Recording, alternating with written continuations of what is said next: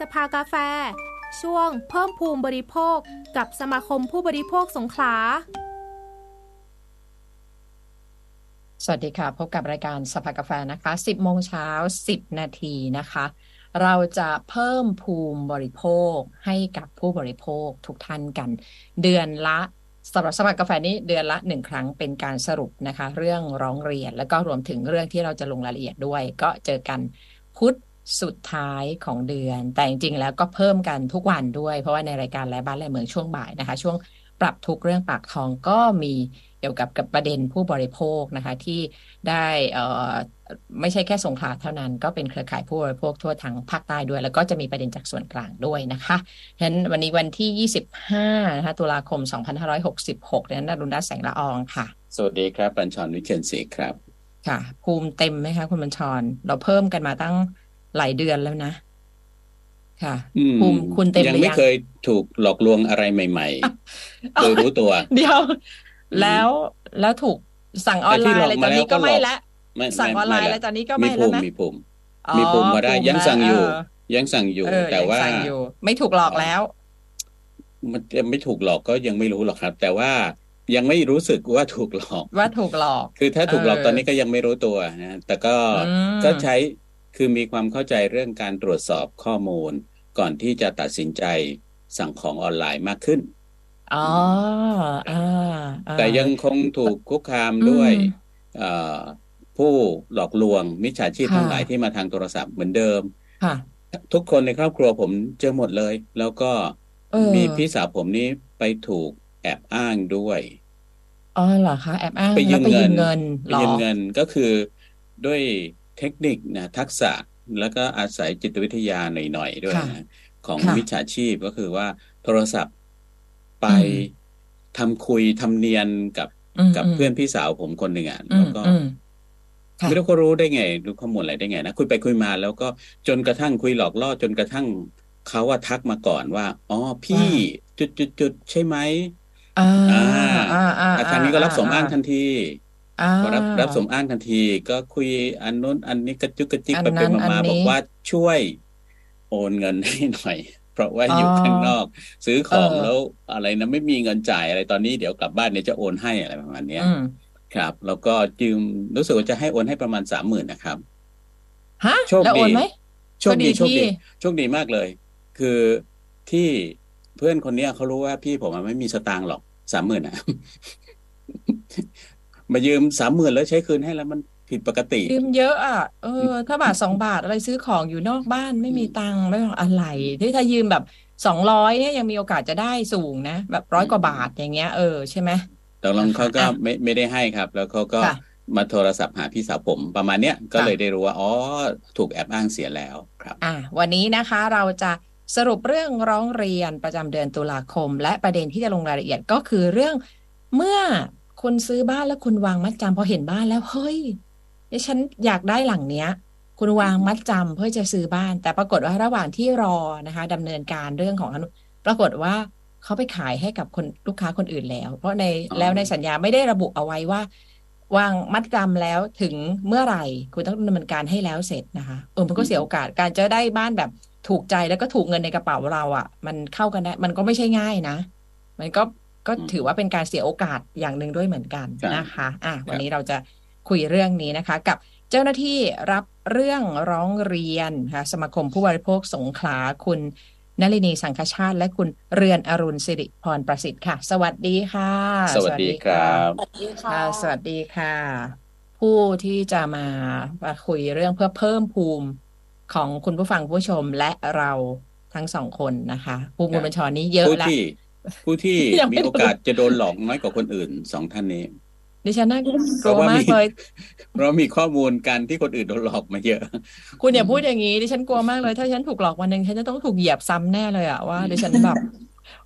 พูดเรื่องนี้ทุกวันอะไรอย่างเงี้ยคุณยังโดนคุณอะไรขนาดไหนนี่กลัวมากตอนนี้นะคะกลัวว่าจะถึงวันนั้นดิฉันจะไม่บอกใครหรอกดิฉันไม่บอกใครว่าถูกหลอกคนที่ตั้งใจจะมาหลอกคนอื่นนะเขาแบบเตรียมตัวมาพร้อมแล้วเขาฝึกฝนมาแล้วนะพลาดมาหลายครั้งแล้วกว่าจะมาสำเร็จที่เราอะไรอย่างเงี้ยค่ะ ประจำเดือนตุลาคมที่ทางสมาคมผู้บริโภคสงขลารับเรื่องมามีผู้บริโภคที่ติดต่อขอความช่วยเหลือในเรื่องอะไรบ้างค่ะได้ค่ะเดี๋ยวขออนุญาตแชร์ไฟล์นะคะค่ะ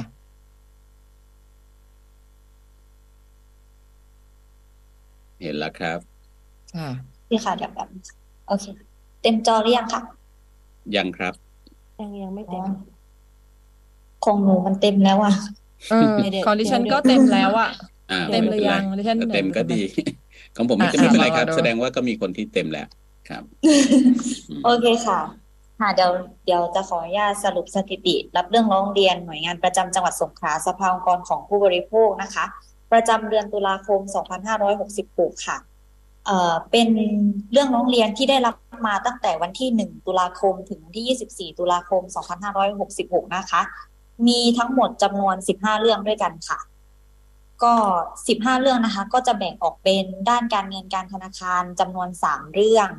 แล้วก็มีอสังหาริมทรัพย์และที่อยู่อาศัยนะคะจำนวน1เรื่องอาหารยาและผลิตภัณฑ์สุขภาพนะคะจำนวน1เรื่องด้านบริการสุขภาพและสาธารณสุขนะคะจำนวน1เรื่องค่ะแล้วก็ด้านที่ยังคงความเยอะมากที่สุดนะคะก็จะเป็นด้านสินค้าและบริการทั่วไปค่ะจำนวน9เรื่องนะคะค่ะในแต่ละประเด็นนะคะแต่ละด้านที่เราได้รับเรื่องร้องเรียนมานะคะก็จะแบ่งออกเป็นประเด็นย่อยๆนะคะดังนี้นะคะสินค้าและบริการทั่วไปค่ะจำนวน9เรื่องนะคะก็จะแบ่งออกเป็นในเรื่องของการ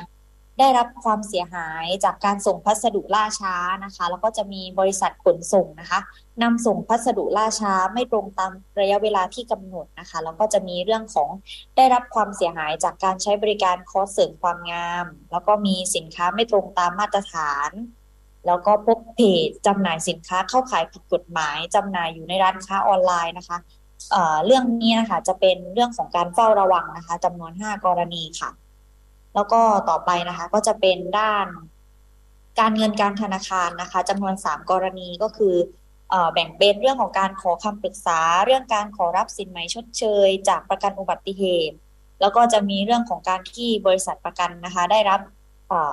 ได้จ่ายค่าสินไหมทดแทนเนี่ยค่ะไม่เหมาะสมกับความเสียหายที่เกิดขึ้นแล้วก็กรณีที่3นะคะก็จะเป็นเรื่องของการถูกเรียกเก็บเงินนะคะค่าสินไหมทดแทนจากบริษัทกลางคุ้มครองผู้ประสบภัยจากรถค่ะแล้วก็สักครู่นะคะสไลด์มันไม่ไปค่ะเดี๋ยวปิดเปิดใหม่ครับแป๊บนึงค่ะครับผมมีกรณีแบบนี้แหละครับว่าเรื่องบริษัทกลางประกันภัยกับการให้ต้องจ่ายสินใหม่ค่ะสักครู่นะคะค่ะแล้วก็ประเด็นต่อไปนะคะก็จะเป็นประเด็นเรื่องของอาหารยาและผลิตภัณฑ์สุขภาพค่ะจำนวน1กรณีนะคะก็คือเรื่องของการโฆษณาผิดกฎหมายและผลิตภัณฑ์ยาไม่ปลอดภัยนะคะแล้วก็ด้านอสังหาริมทรัพย์และที่อยู่อาศัยจำนวน1กรณีก็คือเรื่องของการผิดสัญญาจองบ้านและขอคืนเงินจองบ้านนะคะก็จะเป็นประเด็นที่เราจะลงรายละเอียดกันในวันนี้นะคะประเด็นเรื่องของบริการสุขภาพและสาธารณสุขนะคะจำนวน1กรณีก็จะเป็นเรื่องของผู้ให้บริการในโรงพยาบาลนะคะปฏิบัติงานไม่สุภาพค่ะสถานะเรื่องร้องเรียนนะคะก็คือจำนวน15เรื่องด้วยกันเนี่ยมียุติไปแล้วจำนวน9กรณีค่ะแล้วก็กำลังดำเนินการอยู่6กรณีค่ะสำหรับช่องทางการรับเรื่องร้องเรียนนะคะเว็บไซต์สภาเนี่ยจำนวน1กรณีแล้วก็มาร้องเรียนด้วยตนเองที่หน่วยงานนะคะจำนวน7กรณีด้วยกันแล้วก็ได้รับเรื่องร้องเรียนส่งต่อมาจากเครือข่ายผู้บริโภคนะคะ1กรณีแล้วมีโทรศัพท์มาร้องเรียนนะคะจำนวน6กรณีด้วยกันค่ะค่ะก็เป็นสรุปเรื่องร้องเรียนประจำเดือนตุลาคมนะคะครับมีประเด็นไหนที่รู้สึกว่าเรื่องการผู้ให้บริการในโรงพยาบาลปฏิบัติงานไม่สุภาพเนี่ยจริงๆมันมีเรื่องบ่นกันเยอะๆนะแต่ยังไม่เคยได้ยินว่าจะมีใครร้องเรียนแบบจริงๆจังๆครับร้องเรียนโดยตรงกับสถานบริการพยาบาลสถานบริการสาธารณสุขนั้นๆน่ะเคยเห็นอยู่บ้างแต่ว่าร้องเรียนแบบ เป็นสาธารณะแบบนี้ไม่ค่อยเห็นกรณีนี้พอยกแบบตัวอย่างคร่าวๆได้ไหมครับว่าเป็นยังไงไม่ต้องบอกก็ได้ว่าที่ไหนปิดไมค์อยู่ครับกรณีเรื่องที่ว่าผู้ให้บริการในโรงพยาบาลใช่ไหมคะปฏิบัติงานไม่เหมาะสมใช่ไหมก็จะเป็นในส่วนของกรณีที่ว่าบุคคลท่านนั้นนะคะเขาปฏิเสธที่จะให้การช่วยเหลือปฏิเสธที่จะให้การแบบเหมือนปฏิบัติหน้าที่แทนอีกบุคคลนึงอะค่ะที่เขามีหน้าที่โดยตรงอะแต่คือเหมือนเขาก็มีหน้าที่เดียวกันใช่ไหมคะ2 คนเนี้ยแล้วก็พออีกคนนึงไม่ว่างแต่อีกคนนึงก็เหมือนไม่พอใจที่จะมาปฏิบัติงานแทนอีกคนนึงนะคะเหมือนเด็กปั๊มที่มีหน้าที่ดูแลหัวใจนี้แล้วก็ผู้ดูแลหัวใจอีกหัวใจหนึ่งไม่อยู่แล้วเขาไม่เติมให้อย่างนั้นใช่ไหมอันนี้ผมเจอบ่อยตามปั๊มน้ำมันแต่นี่มันสถานบริการสาธารณสุขนี่นามันไม่น่าจะเป็นอย่างนั้นใช่ค่ะเหมือนเขาบอกว่าไม่ใช่หน้าที่ไม่ใช่จุดที่เขาต้องรับผิดชอบเขาก็เลยไม่ดูแลนี่หมายถึงพูดแบบนี้เหรอคะไม่ใช่ใช่เหมือนประมาณว่าไม่ใช่ส่วนที่มีหน้าที่รับผิดชอบบอกว่าก็คนที่เขาทำงานตรงนี้เขาไม่อยู่ผมต้องดูแลอีกที่นึงผมไม่สามารถให้บริการคุณได้ประมาณนั้นใช่ค่ะคุณพูดว่าผมเนี่ยเขาก็นึกว่าเป็นผู้ชายซึ่งยังไม่รู้ว่าเป็นเพศไหนคุณบัญชรยกตัวอย่างใช่ยกตัวอย่างแล้วพอรับเรื่องแล้วส่งต่อยังไงคะส่งต่อไปที่ก็มันจะมีกรณีของการทำจดหมายไปแจ้งเรื่องร้องเรียนให้กับทางฝ่ายบริหารทราบแล้วก็เพื่อจะให้เขาเนี่ยตรวจสอบแล้วก็อาจจะมีการอบรมหรือว่าตักเตือนอะไรก็แล้วแต่ก็เป็นส่วนของฝ่ายของโรงพยาบาลไปแต่ว่าทางเราเนี่ยก็จะมีการส่งหนังสือไปร้องเรียนแล้วก็ไปแจ้งว่ามีกรณีแบบนี้เกิดขึ้นค่ะแล้วเคสอื่นๆเรารับเรื่องเนี่ยตอนนี้เราดำเนินการไปถึงขั้นไหนแล้วคะเคสอื่นๆนี่หมายถึงเรื่องอื่นน้องเรียนอื่นค่ะใช่ค่ะถ้าจะเป็นกรณีอื่นๆเช่นเหมือนเรื่องได้รับความเสียหายจากการที่บริษัทประกันเนี่ยมีการชดเชยค่าสินไหมทดแทนไม่เป็นไปตามเหตุที่เกิดหรือว่าไม่เหมาะสมอะไรเงี้ยก็จะมีการปรึกษากับทางฝ่ายคปภ.ที่เขาดูแลเรื่องของประกันนะคะก็จะมีการปรึกษาแล้วก็ทางคปภ.เนี่ยก็จะมีการเรียกผู้ร้องเรียกผู้ร้องกับผู้กรณีทั้ง2 ฝ่ายไปสอบข้อเท็จจริงเพิ่มเพื่อที่จะดูความเหมาะสมว่าโอเค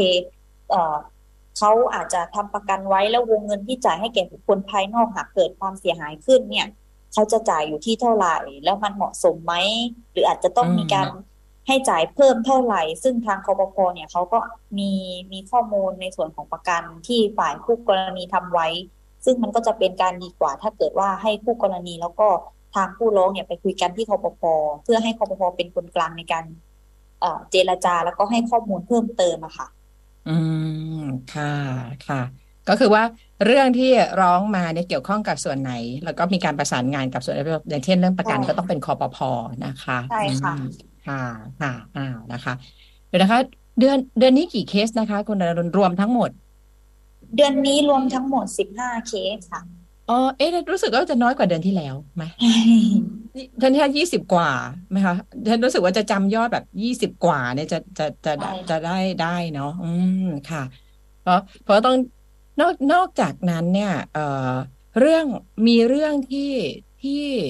ไปถึงว่าไม่ใช่แค่เดือนนี้เดือนก่อนหน้านี้ที่เป็นเรื่องที่เราต้องประสานงานแล้วก็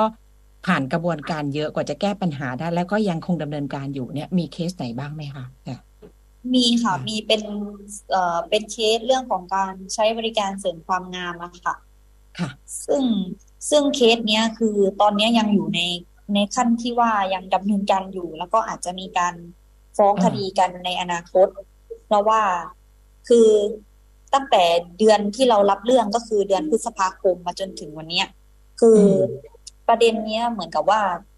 ทางบริษัทที่เขาเปิดเป็นคลินิกเสริมความงามอะค่ะเขามีจดทะเบียนเป็นหลายบริษัทมากเหมือนเราดูจากการที่ผู้ร้องเขาโอนเงินไปจ่ายค่าคอร์สเสริมความงามใช่ไหมคะเหมือนสมมติว่าคอร์สเสริมความงามเนี่ย50,000ผู้ร้องจ่ายเป็น3ยอดก็คือยอดแรก 25,000อีก อีกยอดหนึ่ง20,000แล้วก็อีกยอดหนึ่งเนี่ยประมาณ5,000อะไรประมาณนี้ค่ะ3 ยอดนี้คือโอนจ่าย3 ที่แล้วบัญชีปลายทางที่รับเงินเนี่ยก็เป็น3 บริษัทที่ไปเปิดบัญชีธนาคารไว้อะซึ่งเราก็ต้องมีการเช็คว่าบริษัทเนี้ยใครเป็นหุ้นส่วนบ้างใครเป็นกรรมการผู้จัดการบ้างซึ่งพอเปิดดูแล้วพอเช็คดูแล้วเนี่ยมันหลายคนหลายคนหลายที่อยู่ซึ่งมันยากในการที่จะตรวจสอบแล้วก็ยากในการที่จะเรียกมาเจรจาไกล่เกลี่ยเพราะว่าเราไม่ทราบว่าคนที่มาจดทะเบียนบริษัทเนี่ยเขามีที่อยู่ที่เป็นหลักแหล่งของเขาที่ไหนก็เลยต้องมีการใช้เวลาในการที่จะค้นหาแล้วก็ไปสืบหาอะไรอย่างเงี้ยค่ะแบบนี้มันเป็นข้อสังเกตว่ามันค่อนข้างผิดปกติไหมฮะ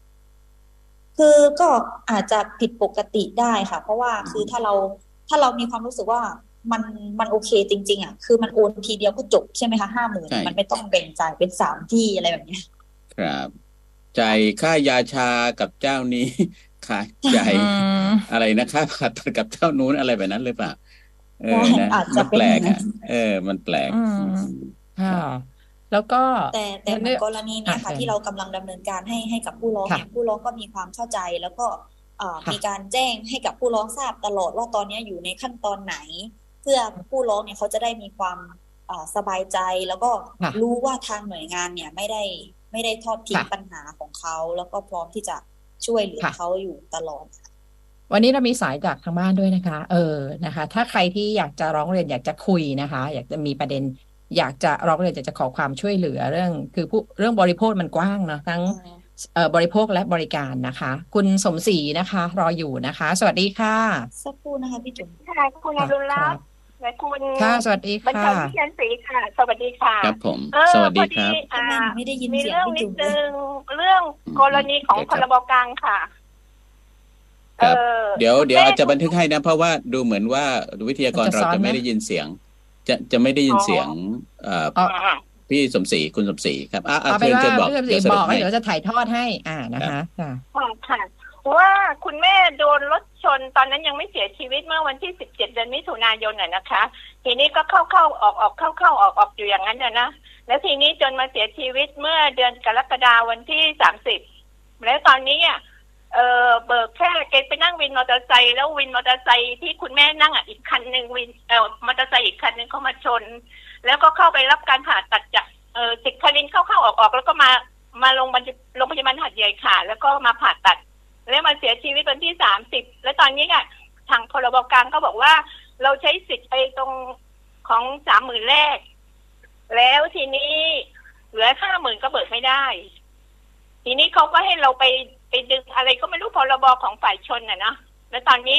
เขาบอกค่าปรงศพมันจะได้500,000เสร็จแล้วเขาก็บอกว่าให้พี่ไปเอาหลักฐานจากอะไรนะโรงพยาบาลประวัติอะไรการรักษาระหว่างสิกคลินกับโรงพยาบาลหาดใหญ่มาพอเสร็จแล้วเอาไปเขาก็บอกว่า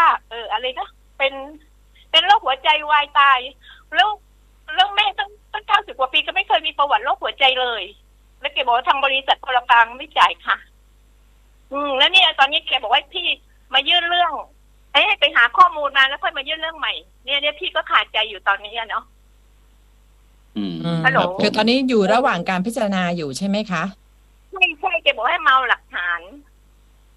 แล้วหมอที่รักษามาก็เขียนโยงมาตลอดเลยว่าสืบเนื่องมาจากอุบัติเหตุทางจราจรมาจนจบเสียชีวิตแล้วก็มายืนยันว่าเป็นโรคหัวใจตายเนี่ยพี่ก็ไม่เข้าใจเลยค่ะแล้วก็หมายถึงว่าสิ่งที่ต้องการจะขอคำปรึกษาคืออะไรคะพี่สมศรีนี่แหละว่าแล้วเราควรจะทำอย่างไงเพราะเขาบอกว่าใบที่ว่าใบมรณบัตรวันนั้นแกเสียจากที่บ้านไปแล้วฉุกเฉินแล้วก็ไปส่งตอนนี้เราก็ไม่รู้เรื่องอะไรเลยนะแล้วเขาแทงมาว่าหัวใจวายเฉียบพลันทีนี้เราก็ลูกคนเดียวแล้วก็มาวิ่งเรื่องงานศพจนว่าก็ประมาณ2 อาทิตย์ได้แล้วทางเทศบาลเขาก็โทรบอกไปเอาใบมรณบัตรแล้วเราก็ไม่ได้อ่านเพราะไม่มีข้อมูลไม่เคยรู้เรื่องอย่างเนี้ยพอเอาใบนี้ไปด้วยประกอบไงแล้วเขาบอกเป็นโรคหัวใจวายแล้วคุณแม่แกมีแต่ความดันอย่างเดียวแกไม่มีโรคหัวใจเลยครับแล้วตอนนี้ทำยังไงเนี่ยจะปรึกษาว่าควรจะทำยังไงตอนที่อุบัติเหตุเนี่ยเข้าครั้งแรกเนี่ยด้วยอาการบาดเจ็บอย่างไรครับ แกล้มไปแล้วเข้าสิกคลินสิกคลินก็ตรวจแต่ศีรษะอย่างเดียวเนาะเข้าสแกนซีทีอะไรอย่างเงี้ยนะแล้วตอนต้นนั้นแกก็บอกแกไม่มีอาการเจ็บอะไรพอสักพักนึงก็อยู่ซีทีก็ไม่มีอาการอะไรแล้วทีนี้แกบอกว่าแกเจ็บสะโพกผลปรากฏว่าเจ็บสะโพกหมอเขาให้แต่อะไรนะอะไรก็เรียกมอร์ฟีนใช่ไหมก็ให้แต่มอร์ฟีนอย่างนั้นแล้วเขาก็ไม่ซีทีอะไรเลยแล้วทีเนี้ยพอกลับมาบ้านหมอบอกไม่มีอะไรกายภาพแล้วก็กลับบ้านได้รู้สึกจะอยู่ประมาณอาทิตย์นึงแล้วกลับมาแกก็เจ็บอยู่อย่างนั้นเนาะแล้วก็เข้าไปตรวจตัวอยู่อย่างนั้นตอนนี้เจ็บหมายถึงว่าเจ็บที่สะโพกใช่ไหมคะเจ็บที่สะโพกหรือเจ็บตรงไหนคะแต่ผลสุดท้ายมันไม่ใช่เจ็บที่สะโพกนะพอเข้าออกใช้โมฟินก็ไม่ไหวเพราะมันมีผลข้างเคียงกับศีรษะไงแกจะเวียนหัวและจะอาเจียนตอนนี้เราก็เลยพาเข้าโรงพยาบาลหาดใหญ่พอเข้าโรงพยาบาลไหนก็ฉุกเฉินวันนั้นเข้าปุ๊บเขาก็เอ็กซเรย์เลยเขาบอกว่ากระดูกหลังหักแล้วตอนนี้ก็อายุแกค่อนข้างมากแล้วไง88 ปีแล้วคุณหมอก็คุยให้ฟังว่าลองดูอาการก่อนไหมแต่แกก็เจ็บอยู่งั้นแหละแล้วก็ให้เหมือนเดิมให้อะไรโมฟินจนกระทั่งว่าแกก็ทนไม่ไหวแกบอกแกแรกกับผ่าตัดแล้วแล้วตอนนี้เราก็เขียนประวัติมาเรื่อยเลยว่าสืบเนื่องมาจากอุบัติเหตุรถชนมาตลอดเลยก็คือด้วยวินิจฉัยของคุณหมอก็อธิบายเชื่อมโยงตลอดใช่ไหมครับว่าเชื่อมโยงมาตลอดเลยมันเป็นผลต่อเนื่องมาเรื่อยๆหลังจากที่เกิดอุบัติเหตุตรงนั้นแล้วมันก็เกิดเรื่องนี้คุณหมอก็พยายามเชื่อมโยงให้อยู่ทุกฉบับเลยต่อเนื่องมาตลอดเลยแล้วตอนเนี้ยทางพรบกลางเขาก็เลยโทรตามว่าพี่ทำไมไม่มายื่นเรื่องอะไรเพราะว่าทางนี้เขายื่นเรื่องตอนต้นวันที่17นั้นใช้พรบ30,000ก่อนเนี่ยนะ30,000 บาทแรกแล้วทีนี้เราก็ไม่มั่นใจแล้วฝ่ายคู่กรณีเขาก็ไม่ทำอะไรเลย50,000เขาก็บอกเขาไปยื่นเรื่องแล้วเอาหลักฐานแล้วไอ้เราก็ไม่ได้ไปเพราะว่ายุ่งเรื่องงานศพเรื่องอะไรสารพัดเลยทีนี้ทางพรบกลางก็บอกคุณสมศรีเอาเอกสารอะไรมาทุกอย่างเลยนะก็เลยขนไปหมดเลยแกบอกประวัติของโรงพยาบาลอะไรให้หมดเลยพี่สมศรีก็ไปเอามาเกี้ยงเลยแล้วก็ไปยื่นไปยื่นเมื่อวันที่3เนี่ยนะพอไปแล้วแกบอกผลปรากฏว่าทางกรุงเทพก็ส่งมาว่าไม่จ่ายตอนต้นแกว่าได้500,000ค่าปลงศพนะแล้วเขาบอกเขาไม่จ่ายเป็นโรคหัวใจวายแล้วพี่ก็เถียงกับเขาที่พรบนะว่าคุณแม่ตั้งแต่รักษามาแกมีแต่โรคความดันอย่างเดียวแล้วแกใช้ชีวิตอยู่คนเดียวแกไปไหนแกไปวินมอเตอร์ไซค์มาตลอดเลยแล้วทีนี้จะทำยังไงจะปรึกษาถ้างั้นเดี๋ยวรอฟังทางวิทยุไหมคะหรือว่าคุณดนรุณมีคำปรึกษาจะได้ยินไหมคะได้ยินไหมไม่ได้ยินไหมตอนนี้ได้ยินชัดเจนไม่ใช่ค่ะคุณสมศรีเรานิดนึงไม่เป็นไรเดี๋ยวคุณเดือนอรุณได้ยินเสียงคุณอรุณรัตน์ไหมครับไม่ได้ยินถ้างั้นตอนนี้ได้ยินค่ะแต่ว่าที่เขาเล่าเมื่อกี้หนูไม่ได้ยินทั้งหมดเลยโอเคถ้าเป็นทั้งหมดถ้างั้นก็เดี๋ยวคุณสมศรีวางสายก่อนแล้วก็ฟังว่าทางวิทยุนะคะค่ะขอบคุณมากค่ะนะคะแล้วก็ฝากเบอร์ไว้หลังไมค์นิดนึงค่ะครับเดี๋ยวเจ้าหน้าที่จะขอเบอร์โทรศัพท์เอาไว้ครับผมค่ะสรุปเรื่องก็คือคุณแม่ใช้บริการรถคุณแม่อายุ90กว่านะครับใช้บริการรถมอเตอร์ไซค์รับจ้างซ้อนท้ายไปแล้วก็โดนมอเตอร์ไซค์อีกคันหนึ่งชนเมื่อวันที่27มิถุนายนนะครับแล้วก็เข้าโรงพยาบาลหมอตรวจทีสแกนนะสมองแล้วก็ไม่พบว่าเป็นอะไรนะคุณแม่ก็ไม่ได้รู้สึกว่าเป็นอะไรมากแต่ว่ามีอาการแบบเจ็บสะโพกพอเจ็บสะโพกมากๆเข้าเนี่ยหมอก็บอกให้ยาให้ยาซึ่งยาแก้ปวดที่ใช้ก็เป็นพวกมอร์ฟีนแล้วก็ตอนหลังก็เลิกใช้เพราะว่ามันมีผลต่อร่างกายต่อคุณแม่นะคุณแม่ก็รักษาตัวเรื่อยๆเจ็บออดแอดมาถึงวันที่30กรกฎาคมที่ผ่านมาก็เสียอันนี้เป็นเรื่องของอาการของคุณแม่นะครับทีนี้ทางบริษัทกลางคุ้มครองผู้ประสบภัยใช่ไหมครับยื่นไปเพื่อเรื่องสิทธิ์กรณีเสียชีวิตนะคะแล้วปรากฏว่าก็มีคำตอบมาให้บอกว่าไม่จ่ายเพราะว่าคุณแม่เสียชีวิตด้วยโรคอื่นเนี่ยนะคะคือเป็นโรคหัวใจคือมันมีคำวินิจฉัยที่ทางคุณสมศรีบอกว่ามันไม่น่าจะใช่นะคะเพราะดูแล้วเนี่ยมันมีความเชื่อมโยงของอาการที่คุณแม่เสียชีวิตน่าจะเป็นเรื่องอุบัติเหตุนี่คุณสมศรีบอกว่า ซึ่งตอนที่คำสรุปเรื่องการเสียชีวิตก็คือทางการแพทย์เขาก็ต้องบอกว่าสรุปด้วยอะไรใช่ไหมครับไม่ว่าจะเป็นโรคอะไรมันก็ตามไอ้สิ่งที่ทำให้สิ้นใจสาเหตุสำคัญที่ทำให้สิ้นใจตอนนั้นอาจจะเป็นตัวสรุปไงตอนท้ายว่าคืออะไรนะครับซึ่งในกรณีของคุณแม่ก็คือหัวใจล้มเหลวนะมีภาวะหัวใจล้มเหลวแล้วก็เสียชีวิตแต่ว่าคุณหมอก็ได้อธิบายเรื่องขั้นตอนการรักษาว่าเริ่มต้นเนี่ยมันเจออะไรเป็นยังไงแล้วก็เจออะไรเพิ่มขึ้นจนกระทั่งเสียชีวิตแต่ว่าความเชื่อมโยงตรงนี้ที่คุณหมอทำข้อมูลให้เนี่ยทางบริษัทการคุ้มครองผู้ประสบภัยเนี่ยไม่ได้เอามาพิจารณาไปตรงคำท้ายคำเดียวก็คือหัวใจวายไม่เกี่ยวกับอุบัติเหตุมีคำแนะนำไหมคะคุณดลรุณหรือว่าจะไปต่อที่ไหนเข้าไปคุยที่สมาคมหรือยังไงคะมีคำแนะนำไหมคะเชิญเลยค่ะโอเคยังไงดีขอเติมให้ก่อนก็ได้ค่ะก็ในเรื่องที่ผู้ร้องเนี่ยโทรคุณสมศรีโทรมาปรึกษาเนาะก็คือจุดเริ่มต้นเนี่ยคือการประสบอุบัติเหตุแต่ว่าการประสบอุบัติเหตุนั้นก็คือเป็นการรักษาอย่างย่อยนะคะแล้วก็มีการเบิกค่ารักษาตามพรบกลางไปแล้วในวงเงิน 30,000 บาทแล้วก็มีการหลังจากนั้นออกจากโรงพยาบาลเนี่ยก็กลับมาใช้ชีวิตได้ปกติแล้วก็มีการเข้ารักษามีเข้าโรงพยาบาลเข้าออกเนาะเหมือนแบบเสียงเบานิดนึงแต่ว่าในจุดที่คุณแม่เสียชีวิตเนี่ยก็คือเป็นการเสียชีวิตที่บ้านซึ่งมันไม่ใช่เสียชีวิตจากอุบัติเหตุจากการประสบอุบัติเหตุในครั้งนั้นนะคะก็คือมันก็จะเบิกจากพรบกลางไม่ได้แล้วก็ยิ่งใบชันสูตรคือเวลาถ้าพวกนี้มันจะทางการแพทย์เขาเรียกใบชันสูตรนะคะคือเขียนด้วยโรคหัวใจเนี่ยมันไม่ใช่เกิดจากการประสบอุบัติเหตุเนี่ยมันก็จะไปเบิกจากกลุ่มพวกพรบกลางพวกประกันอะไรพวกนี้ไม่ได้มันเหมือนแบบเป็นเสียชีวิตด้วยโรคอะค่ะแต่ว่าคือส่วนหนึ่งคุณสมศรีก็บอกว่าคือคุณแม่เนี่ยไม่ได้มีโรคประจำตัวอันนี้หนูก็ไม่แน่ใจเหมือนกันเพราะว่าคือมันเหมือนระยะเวลาจากการเกิดอุบัติเหตุแล้วก็การเสียชีวิตเนี่ยก็มีระยะเวลาประมาณนึงเนาะมันก็จะไม่เกี่ยวกับประเด็นอุบัติเหตุหรือไปเรียกจากคู่กรณีที่ขับรถมาชนอะไรพวกนี้แต่ว่าถ้าเราขอแย้งได้ไหมคะแย้งเพราะว่าคือดิฉันนึกถึงกรณีเคสของรุ่นพี่คนหนึ่งของตัวเองเนาะซึ่งเสียไปหลายปีละเขาก็เกิดอุบัติเหตุขับรถพาลูกไปส่งโรงเรียนแล้วก็เกิดอุบัติเหตุรถนะคะแล้วก็ตอนที่เกิดก็ไม่ได้มีอาการอะไรไม่ได้มีแผลอะไรเนาะแต่ว่าพอกลับมาอยู่บ้านจำไม่ได้ว่าไม่กี่วันหรือ2 วันเนี่ยค่ะอันนี้จำได้ไหมนะปรากฏว่าปวดหัวแล้วก็น่าจะมีเลือดแบบคั่งในสมองอะไรเงี้ยแล้วก็ท้ายสุดก็เสียชีวิต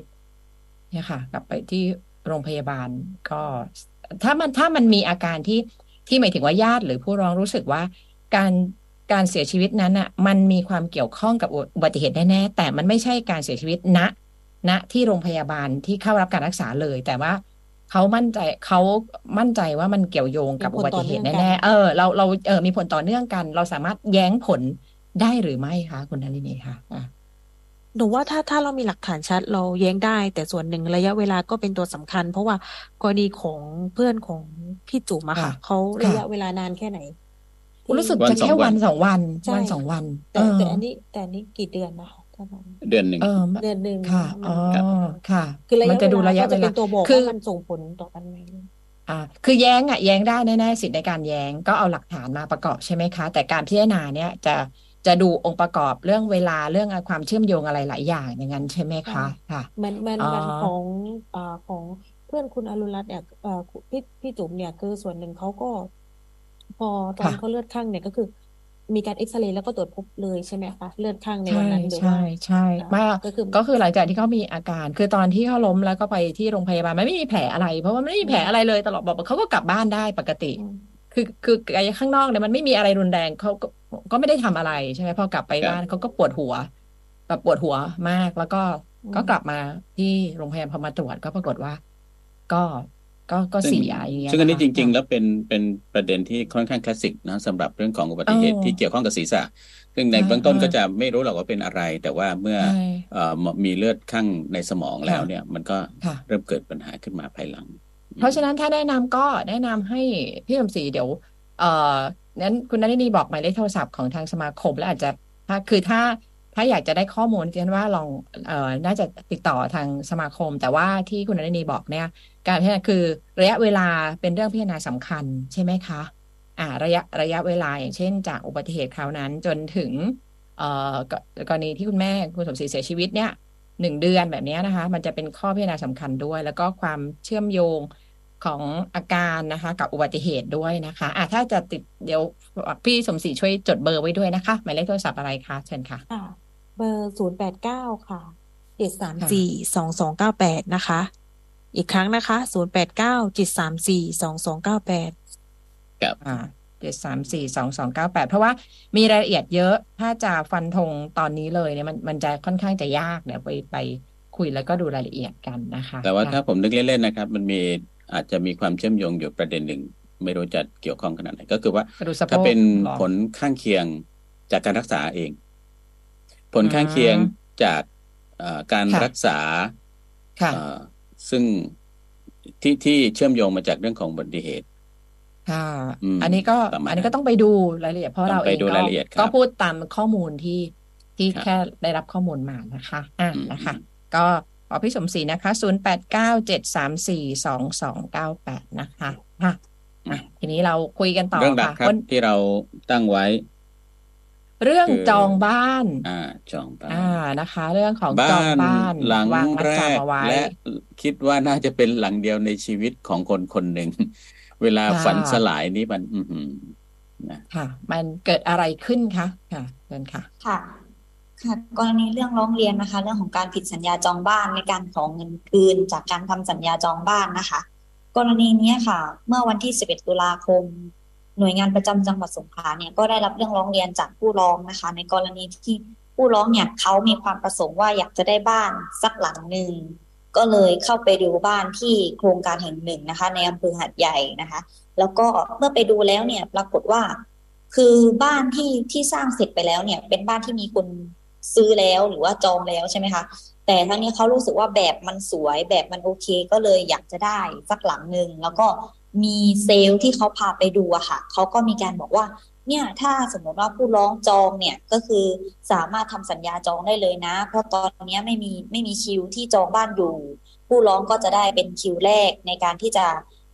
ทำสัญญาจองบ้านซึ่งถ้าหากว่าผู้ร้องเนี่ยมีการยื่นกู้ธนาคารเสร็จเรียบร้อยแล้วเนี่ยแล้วผ่านเนี่ยผู้ร้องก็จะได้รับมอบบ้านเลยแล้วก็พอผู้ร้องดูแบบดูทุกอย่างดูราคาดูสเปคนู่นนี่นั่นเสร็จแล้วใช่ไหมคะผู้ร้องก็มีความรู้สึกว่าโอเคฉันตกลงที่จะจองบ้านกับโครงการแห่งนี้ค่ะแล้วก็ไปคุยกับทางเซลล์อีกครั้งนึงแล้วก็คุยกับทางเจ้าของโครงการด้วยทางเจ้าของโครงการเนี่ยก็บอกว่าทางผู้ร้องเนี่ยบอกว่าเขาสามารถที่จะยื่นกู้ธนาคารได้ภายในเดือนธันวาคมเพราะว่าผู้ร้องเนี่ยเคยเป็นบุคคลที่เหมือนมีประสบปัญหาเรื่องของเครดิตนะคะเครดิตสินเชื่อแต่วันนั้นผู้ร้องเนี่ยก็ได้พาทางเซลล์เนี่ยไปที่ธนาคารด้วยกันเลยแล้วก็ทางธนาคารเนี่ยเขาก็แจ้งว่าผู้ร้องเนี่ยสามารถเข้ามาทำสัญญากู้เงินกับธนาคารได้เนี่ยประมาณเดือนธันวาคมนะเพราะว่าทางเครดิตเนี่ยเขาก็จะปลดล็อกแล้วก็สามารถทำสัญญาใหม่ได้ตอนเดือนธันวาซึ่งประโยคนี้ที่ธนาคารพูดค่ะทางเซลล์ที่พาผู้ร้องไปด้วยเนี่ยก็คือเขาก็ได้ยินด้วยแล้วก็พอกลับมาที่โครงการเนี่ยที่สำนักงานเนี่ยก็มีเจ้าของโครงการอยู่ด้วยแล้วทางเจ้าของโครงการเนี่ยก็รับรู้เรื่องของการที่จะทำสัญญากู้กับธนาคารภายในเดือนธันวาแล้วก็ทางเจ้าของโครงการเนี่ยก็บอกว่าโอเคถ้าสมมติว่าจะยื่นกู้ภายในเดือนธันวาเนี่ยบ้านหลังที่จะสร้างให้เป็นของผู้ร้องก็จะสร้างเสร็จภายในเดือนธันวาคมพอดีเหมือนกันซึ่งถ้ามีการยื่นกู้เสร็จแล้วเนี่ยแล้วผ่านเนี่ยบ้านก็จะส่งมอบได้เลย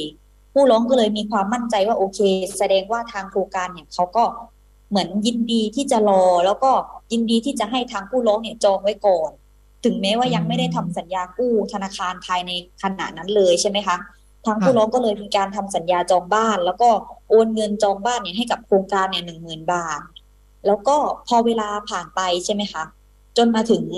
ประมาณวันที่10 ตุลาค่ะทางผู้ร้องเนี่ยก็ได้รับโทรศัพท์จากทางเซลล์ว่า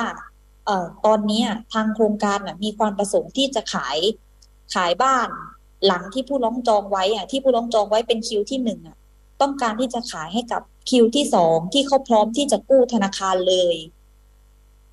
ผู้ร้องก็เลยมีความรู้สึกว่าตอนที่ทำสัญญาจองกันตอนที่คุยกันกับทั้ง3ฝ่ายเซลล์แล้วก็เจ้าของโครงการก็คือมีการตกลงกันไว้เรียบร้อยแล้วว่าจะรอให้คิวที่1มีการยื่นกู้เสร็จเรียบร้อยก่อนแล้วก็ค่อยถ้าไม่ผ่านหรือว่าอะไรก็ค่อยปล่อยให้คิวที่2ซึ่งทางผู้ร้องก็มีการคุยกับเซลล์แล้วทางเซลล์เขาก็ไปคุยกับเจ้าของโครงกา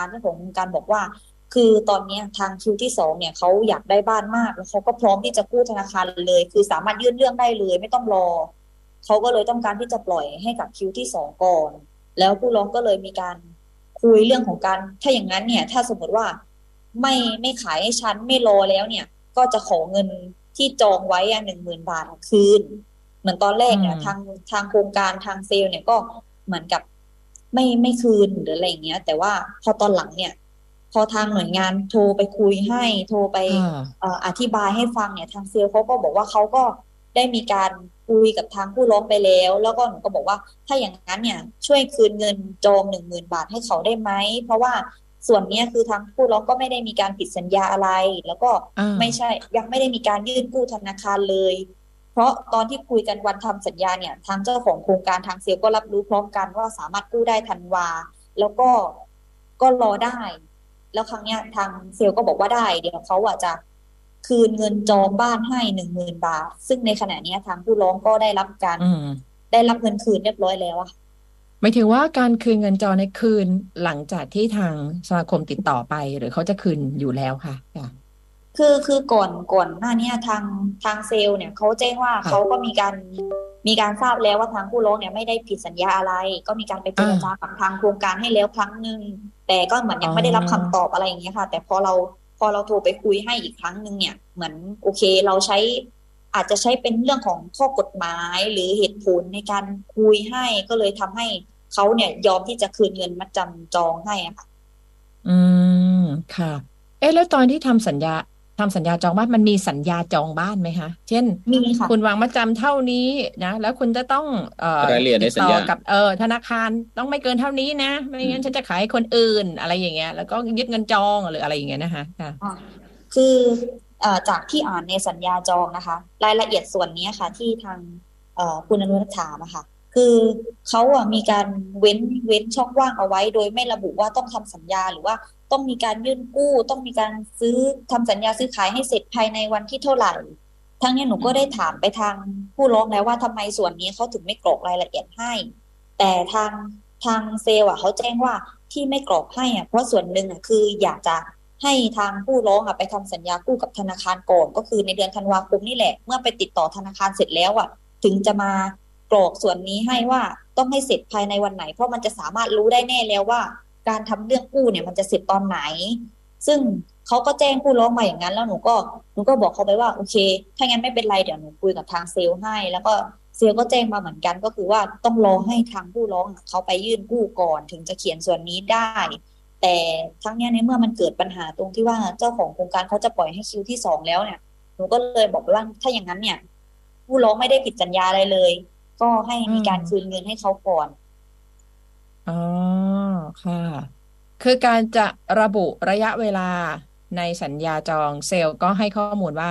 เนื่องจากจะต้องให้มันยังประเมินระยะเวลายากอยู่เพราะว่าต้องให้ทางผู้ที่ทำสัญญาไปดำเนินการกับธนาคารและธนาคารประเมินว่าจะเสร็จเมื่อไหร่อะไรอย่างเงี้ยนะคะก็ถึงจะระบุนะคะเข้าไว้ในสัญญาจองอันนี้ตามที่อ้างอย่างนั้นใช่ไหมคะใช่ค่ะแต่จริงๆแล้วคือเมื่อเราไปธนาคารด้วยกันมาแล้วเราก็สามารถระบุลงไปได้เลยในสัญญาอาจจะบอกว่าให้ทำสัญญาให้แล้วเสร็จภายในเดือนเผื่อไปสัก30 มกราก็ได้แต่ตรงนี้ก็เป็นข้อเสียเปรียบที่ทางผู้บริโภคไม่ได้ทักท้วงเพราะส่วนหนึ่งเขาก็อาจจะไม่ได้รู้ข้อมูลว่ามันต้องมีการระบุลงไปอะไรอย่างเงี้ยค่ะ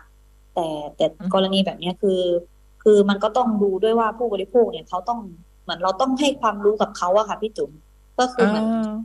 ก็เหมือนที่เราเอาเรื่องนี้มาพูดเพราะว่าส่วนหนึ่งในปัจจุบันนี้ค่ะมี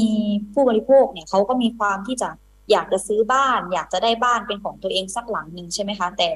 ทั้งเนี้ยในส่วนของการที่เราไปดูบ้านไปจองบ้านเนี่ยเราต้องมีการอ่านข้อสัญญาในสัญญาจองเนี่ยให้ละเอียดแล้วก็ถ้าส่วนไหนที่เว้นว่างไว้หรือว่าทางเซลล์เนี่ยเขาไม่กรอกรายละเอียดให้กับเราเนี่ยเราต้องมีการถามเลยมีการทักท้วงไปเลยว่าในเมื่อเราระบุไปแล้วว่าเราสามารถกู้ได้ธันวาเนี่ยช่วยเขียนรายละเอียดมาเลยได้ไหมเพราะถ้าเกิดว่ามันกู้ไม่ผ่านหรืออะไรยังไงเนี่ยมันจะได้เป็นการที่ว่าง่ายต่อการที่จะมาดูกันว่าเหตุผลในการที่ผิดสัญญาเนี่ยคืออะไรซึ่งมันจะได้ไม่มีช่องว่างอะค่ะพี่แบบไม่มีช่องว่างให้ฝ่ายใดฝ่ายหนึ่งได้เปรียบอะไรแบบนี้ค่ะในกฎหมายเรื่องสัญญาเพราะเรื่องสัญญาเนี่ยค่ะสัญญาซื้อบ้านเรื่องการจองเรื่องอะไรมันมีกฎหมายอะไรกำหนดเอาไว้บ้างไหมคะคือจากที่ดูนะคะก็คือเดี๋ยวก็จะขออธิบายในส่วนของกรณีที่จะลิสต์มัดจำหรือว่าเงินจองบ้านให้ฟังก่อนนะคะก็จะแบ่งออกเป็น2กรณีก็คือว่ากรณีแรกเนี่ยจะเป็นกรณีที่ผู้จะขายก็คือเจ้าของโครงการหรือว่าทางบริษัทขายบ้านเนี่ยค่ะเขาผิดสัญญาเองถ้าเขาผิดสัญญาเองไม่ว่าจะเป็นเรื่องของการไม่ก่อสร้างให้หรือว่าก่อสร้างล่าช้าไม่เป็นไปตามข้อตกลงที่ระบุไว้ในสัญญาว่าจะต้องแล้วเสร็จเมื่อไหร่หรือว่าไม่ส่งมอบภายในระยะเวลาที่กำหนดได้เนี่ยกรณีแบบนี้จะถือว่าผู้จะขายเนี่ยเขาผิดสัญญาเองแล้วถ้าผิดสัญญาเองแบบเนี้ยเงินมัดจำหรือเงินจองเนี่ยจะต้องคืนให้แก่ผู้จะซื้อทั้งหมดเพราะว่าถือว่าเขาเนี่ยไม่ได้รับบ้านตามที่ตกลงกันไว้ใช่ไหมคะแต่กรณีที่2จะเป็นกรณีที่ผู้จะซื้อเนี่ยผิดสัญญาเช่นวางเงินมัดจำแล้วไม่ยอมไปทำสัญญากู้ไม่ยอมไปทำสัญญากับธนาคารไม่ซื้อหรือว่าอ้างโน่นอ้างนี่ที่จะไม่ไปทำสัญญาตามระยะเวลาที่กำหนดกับทางโครงการไว้อย่างเงี้ยก็คือส่วนนี้ทางผู้ขายเนี่ยเขามีสิทธิ์ที่จะริบเงินจองส่วนนี้ได้แล้วก็ถ้าตามกฎหมายเนี่ยเขาก็ระบุเอาไว้ว่าในส่วนของเงินมัดจำเนี่ยค่ะเงินมัดจำหรือเงินจองเนี่ยถ้าเรามอบกันไว้ในวันทำสัญญาหรือว่าวันก่อนวันทำสัญญาจะซื้อจะขายเนี่ยเพื่อเป็นประกันว่าการปฏิบัติตามสัญญาที่เราระบุเอาไว้เนี่ยคือเราวางเงินไว้เพื่อจะมาปฏิบัติตามสัญญานั้นเนี่ยก็จะถือว่าเป็นเงินมัดจำตามประมวลกฎหมายแพ่งและพาณิชย์นะคะคือส่วนนี้ถ้าเกิดว่าผิดสัญญากันเนี่ยฝ่ายใดฝ่ายหนึ่งที่ผิดสัญญาเนี่ยอีกฝ่ายหนึ่งสามารถริบเงินส่วนนี้ได้แล้วถ้าสมมติว่าเป็นกู้ไม่ผ่านผู้ขายก็สามารถก็จะริบเงินส่วนนี้ว่าถือว่าเป็นค่าเสียโอกาสเขาได้ใช่ไหมคะใช่ค่ะก็คือถ้าสมมติว่าเรากู้ธนาคารไม่ผ่านเนี่ยก็ต้องมีเหตุมาประกอบในการที่จะริบเงินจองนี้ได้ก็คือเช่นถ้าเกิดว่าเรากู้ธนาคารไม่ผ่านเพราะเหตุที่ว่าผู้จะซื้อเนี่ยจงใจที่จะไม่ให้ผ่านเนี่ยส่วนหนึ่งเนี่ยก็คือถ้าเกิดเป็นเรื่องของการริบเงินจองเนี่ยเขาก็จะมาพิจารณากันได้ว่าถ้าเกิดผู้จะซื้อเนี่ยจงใจไม่ให้กู้ผ่านเนี่ยเขาอาจจะริบทั้งหมดก็ได้หรือริบไปประมาณ 80% อะไรอย่างเงี้ยค่ะ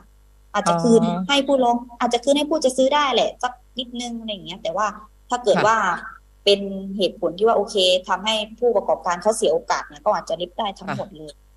หรือถ้าไม่ผ่านจริงๆเป็นไม่ผ่านโดยสุจริตอย่างเงี้ยก็ยึดได้ทั้งหมดไหมคะถ้าไม่ผ่านโดยสุจริตเนี่ยก็คือต้องมาดูกันว่าเขาเสียโอกาสไหมในการที่จะขายให้อีก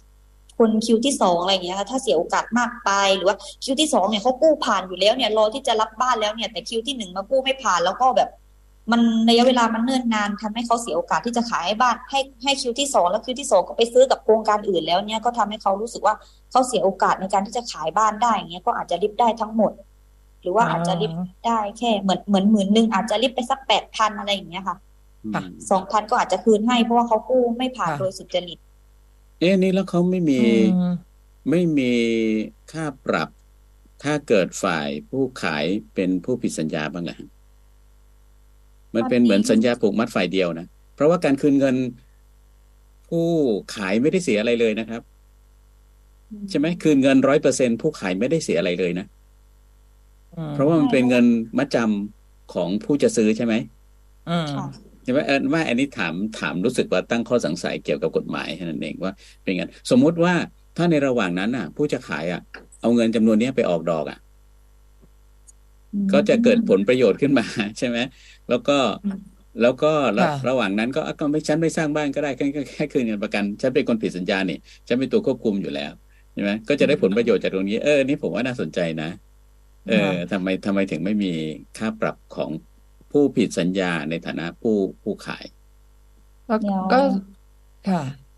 อันนี้ต้องไปดูข้อกฎหมายมาเพิ่มเติมก่อนขอติดไว้นิดนึงได้ไหมคะเดี๋ยวมาตอบครับคิดว่าอาจจะไม่มีแหละแต่ว่ารู้สึกสงสัยมาสำหรับการฟังนี้เลยเพราะว่าดูเหมือนว่าการปรับนี้จะไปภาระนี้จะไปตกอยู่กับผู้จะซื้อทั้งนั้นเลยคืออาจจะมองอย่างนี้ก็ได้ว่าเงินที่มัดจำส่วนใหญ่ไม่ได้เยอะแล้วก็ตัวอะไรนะจำนวนโครงการมันส่วนใหญ่ก็คือมียูนิตไม่ได้มากอะไรประมาณนี้พอคูณไปแล้วแต่ก็ที่อย่างที่คุณประชรบอกกันแหละว่าจริงแล้วมันก็เสียโอกาสทั้งสองฝ่ายเนาะสมมติว่าจองไว้แล้วแต่บ้านไม่ได้สร้างมันก็เสียโอกาสเราเหมือนกันที่จะไปซื้อบ้านอยู่ที่ใครผิดสัญญาครับคำเสียโอกาสอยู่ที่ใครผิดสัญญาผู้ขายใช่มันก็เสียโอกาสทั้งคู่ตอนนี้ก็เลยมีบางหมู่บ้านนะคะที่เขาก็จะเป็นแบบเป็นเขาเรียกโปรโมชั่นการตลาดไปเลยว่าจองเอาไว้ถ้ากู้ไม่ผ่านก็คืนให้100%อะไรอย่างเงี้ยบางก็จะเป็นการสร้างแรงจูงใจนานเป็นสร้างแรงจูงใจไปนะคะแต่ว่ามีการปรับผู้ขายนี่ผมว่ามันแปลกค่ะอันนี้ขอแลกเปลี่ยนนิดนึงค่ะพอดีถ้าเปรียบเทียบเรื่องสัญญาจองบ้านกับสัญญาจองรถอะค่ะคืออันนี้ตัวสัญญาจองบ้านตัวเองก็ยังไม่ได้ไปศึกษาเพิ่มเติมนะคะแต่เคยมีเคสที่เป็นสัญญาจองรถอะค่ะตัวสัญญาพวกนี้ค่ะประกาศเนี้ยคือสคบจะเป็นคนควบคุมในเรื่องนี้นะคะคือเขาจะมีเงื่อนไขในการยกเลิกสัญญาได้เนี่ย3-4 ประเด็นค่ะก็เรื่องของการที่ถ้าผู้ไม่ผ่านไปเน้นไม่ผ่านพวกนี้ก็จะต้องคืนเงินนะคะแล้วก็2ก็คือส่งมอบไม่ตรงตามที่สั่งเหมือนบอกว่าต้องเพิ่มเติมตรงโน้นตรงนี้แต่ไม่เพิ่มให้แล้วก็มีเรื่องการเลื่อนระยะเวลาสมมติบอกว่าจะส่งมอบในวันที่1แต่สุดท้ายมาส่งมอบในวันที่30แบบนี้ค่ะก็คืออันนี้ถือว่าผู้ร้องเนี่ยสามารถยกเลิกและขอเงินได้ค่ะแต่ในกรณีของการที่เหมือนผู้ร้องเปลี่ยนใจอะไรพวกนี้มันจะต้องมีการแบบตกลงเจรจากันก่อนหรือผู้ประกอบการก็มีสิทธิ์ที่จะริบเงินนั้นค่ะแต่ว่ามันก็จะมี3-4เงื่อนไขนี้แหละที่จะทำให้ตัวผู้บริโภคเนี่ยขอคืนเงินได้เนื่องจากว่าตัวเขามันไม่ได้ผิดเหมือนเขาอยากยื่นกู้แต่คือทำเต็มความสามารถแล้วมันกู้ไม่ผ่านติดนู่นติดนี่อะไรเงี้ยค่ะเงินเดือนไม่พออะไรเงี้ยก็มีผลที่ทำให้เขากู้ไม่ผ่านเพราะถ้าเขาไปจองบ้านก็ต้องอยากได้บ้านแหละหรือบางทีไปดูโบรชัวร์แล้วโบรชัวร์บอกว่าบ้านหลังนี้จะมีสระว่ายน้ำแต่ว่าพอมาเจอของจริงไม่มีสระว่ายน้ำอีกแต่พวกนี้ค่ะเลื่อนวันเดี๋ยวจะขึ้นสมมติจะขึ้นบ้านใหม่แล้วจะขึ้นวันที่1นะวันที่1ก็ยังไม่ได้บ้านเลยอะไรเงี้ยอันนี้เสียหายแน่ครับใช่ค่ะอยู่บ้านนี้ไม่เจริญไปตลอดชีวิตนะเพราะว่าไม่ขึ้นบ้านใหม่วันที่เป็นมงคลของปีเนี่ย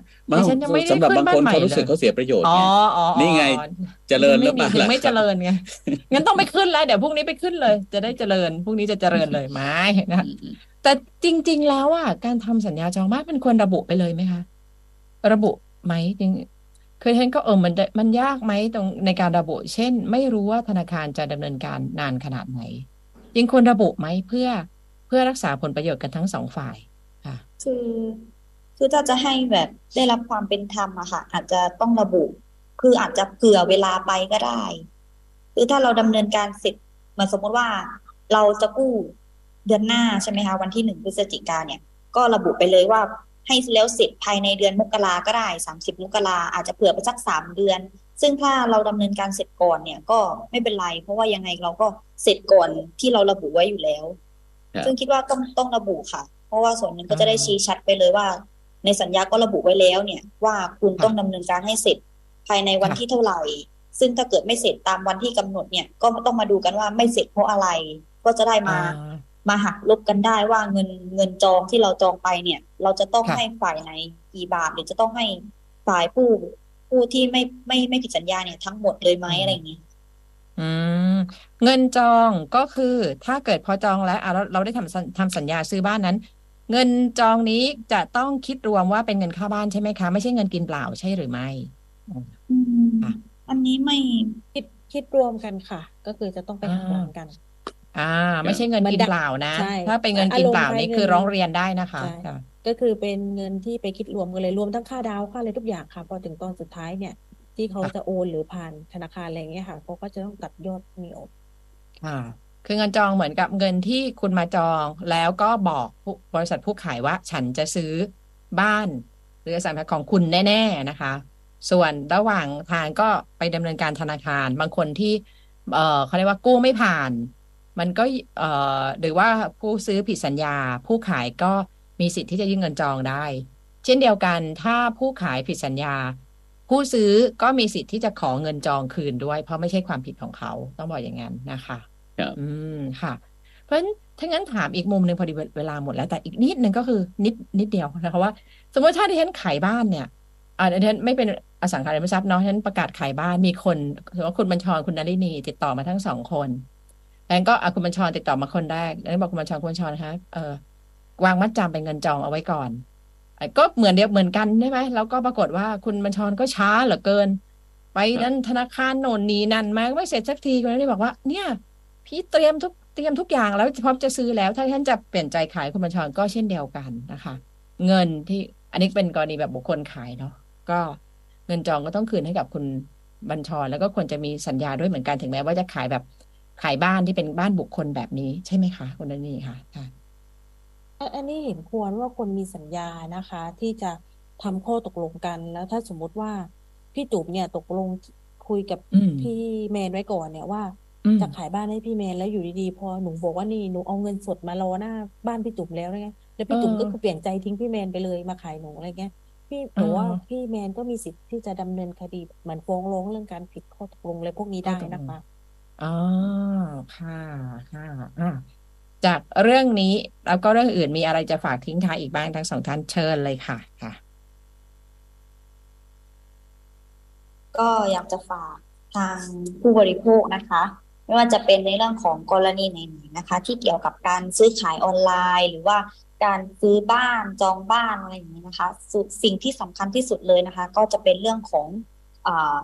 หลักฐานนะคะการจองหรือว่าการชำระเงินอะไรอย่างเงี้ยค่ะสัญญาต่างๆถ้าสมมติว่ามีการซื้อขายแล้วมีสัญญาเกิดขึ้นเนี่ยเราจะต้องอ่านรายละเอียดในสัญญาให้ละเอียดก่อนที่จะลงลายมือชื่อนะคะเพื่อประโยชน์แล้วก็เพื่อสิ่งที่มันควรจะได้อะค่ะหรือว่าสิ่งที่มันเป็นธรรมกับทางผู้บริโภคมากที่สุดเนี่ยขอย้ำว่าให้เราอ่านรายละเอียดในสัญญาเนี่ยไม่ว่าเราจะซื้อรถซื้อบ้านหรือว่าซื้อสินค้าอะไรก็แล้วแต่เนี่ยให้อ่านให้ละเอียดแล้วก็ถ้าหากส่วนไหนที่เราคิดว่าเราไม่เข้าใจหรือเรารู้สึกว่ามันไม่เป็นธรรมกับเราเนี่ยก็ให้ทักท้วงทางฝ่ายผู้ประกอบการไปเลยในขณะนั้นแล้วก็ให้เขามีการแก้ไขสัญญาใหม่ให้เป็นไปตามสิ่งที่มันควรจะเป็นให้เป็นไปด้วยความเป็นธรรมกับทางผู้บริโภคมากที่สุดแล้วก็เราก็ค่อยลงสัญญาลงลายมือชื่อค่ะค่ะดิฉันเองเพิ่มภูมิบริโภคก็รู้สึกตัวเองเป็นผู้บริโภคที่พัฒนาขึ้นมาอีกนิดนึงนะคะตอนนี้เวลาซื้อของแล้วก็ได้ใบเสร็จฉันดูทุกครั้งนะคะ ดูทุกครั้งแล้วนะคะดูทุกครั้งแล้วนะคะตอนนี้มายืนดูอยู่ตรงหน้าเคาน์เตอร์นั่นแหละเห็นอะไรบ้างคะเห็นตัวเลขเห็นราคาเห็นมีประเด็นอยู่ประเด็นหนึ่งเดี๋ยวค่อยคุยวันหลังแต่ว่าคร่าวๆนิดนึงคือเห็นประเด็นเรื่องของลดราคาที่ตอนแรกมันจะเป็นราคาเต็มก่อนแล้วมาลดให้มาลบอยู่ข้างล่างคุณผู้ชมจะรู้สึกว่ามันยากขอลบข้างบนได้ไหมนะคะมันจะสรุปมาลบเช่นของเนี้ย100 บาทเนี่ยลดเหลือ20เป็นป้ายเหลืองเขาจะไม่ได้ลบอยู่ข้างบนนะตอนที่ราคามันจะมาอยู่ข้างล่างแทนเราก็ต้องมาไล่ดูนะคะหักให้ฉันหรือเปล่าอะไรอย่างเงี้ยฉันรู้สึกว่ามันยากก็คือซึ่งมันจะทำให้เราค้นหาความจริงยากใช่ค้นหาความจริงยากเขาเป็นไปตามสัญญาหรือเปล่าว่าประกาศว่าลดหรือไม่ลดกันแน่จริงๆเขาก็ทำอย่างนี้มานานแหละแต่เราไม่เคยอ่านเลยตอนนี้เป็นผู้บริโภคที่ใช้ได้ละนะคะตอนนี้บริโภคเก่งขึ้นเพราะเราเพิ่มภูมิทุกเดือนนี่คุณใช่ไหมทุกวันในและบ้านและเมืองด้วยวันนี้ต้องขอบคุณคุณนฤนีสังกชาติและคุณรณรงค์สิริพรประสิทธิ์เจ้าหน้าที่รับเรื่องร้องเรียนสมาคมผู้บริโภคสงขลาเพิ่มภูมิบริโภคประจำเดือนตุลาคมขอบคุณค่ะสวัสดีค่ะขอบคุณครับสวัสดีครับสวัสดีค่ะสภากาแฟช่วงเพิ่มภูมิบริโภคกับสมาคมผู้บริโภคสงขลา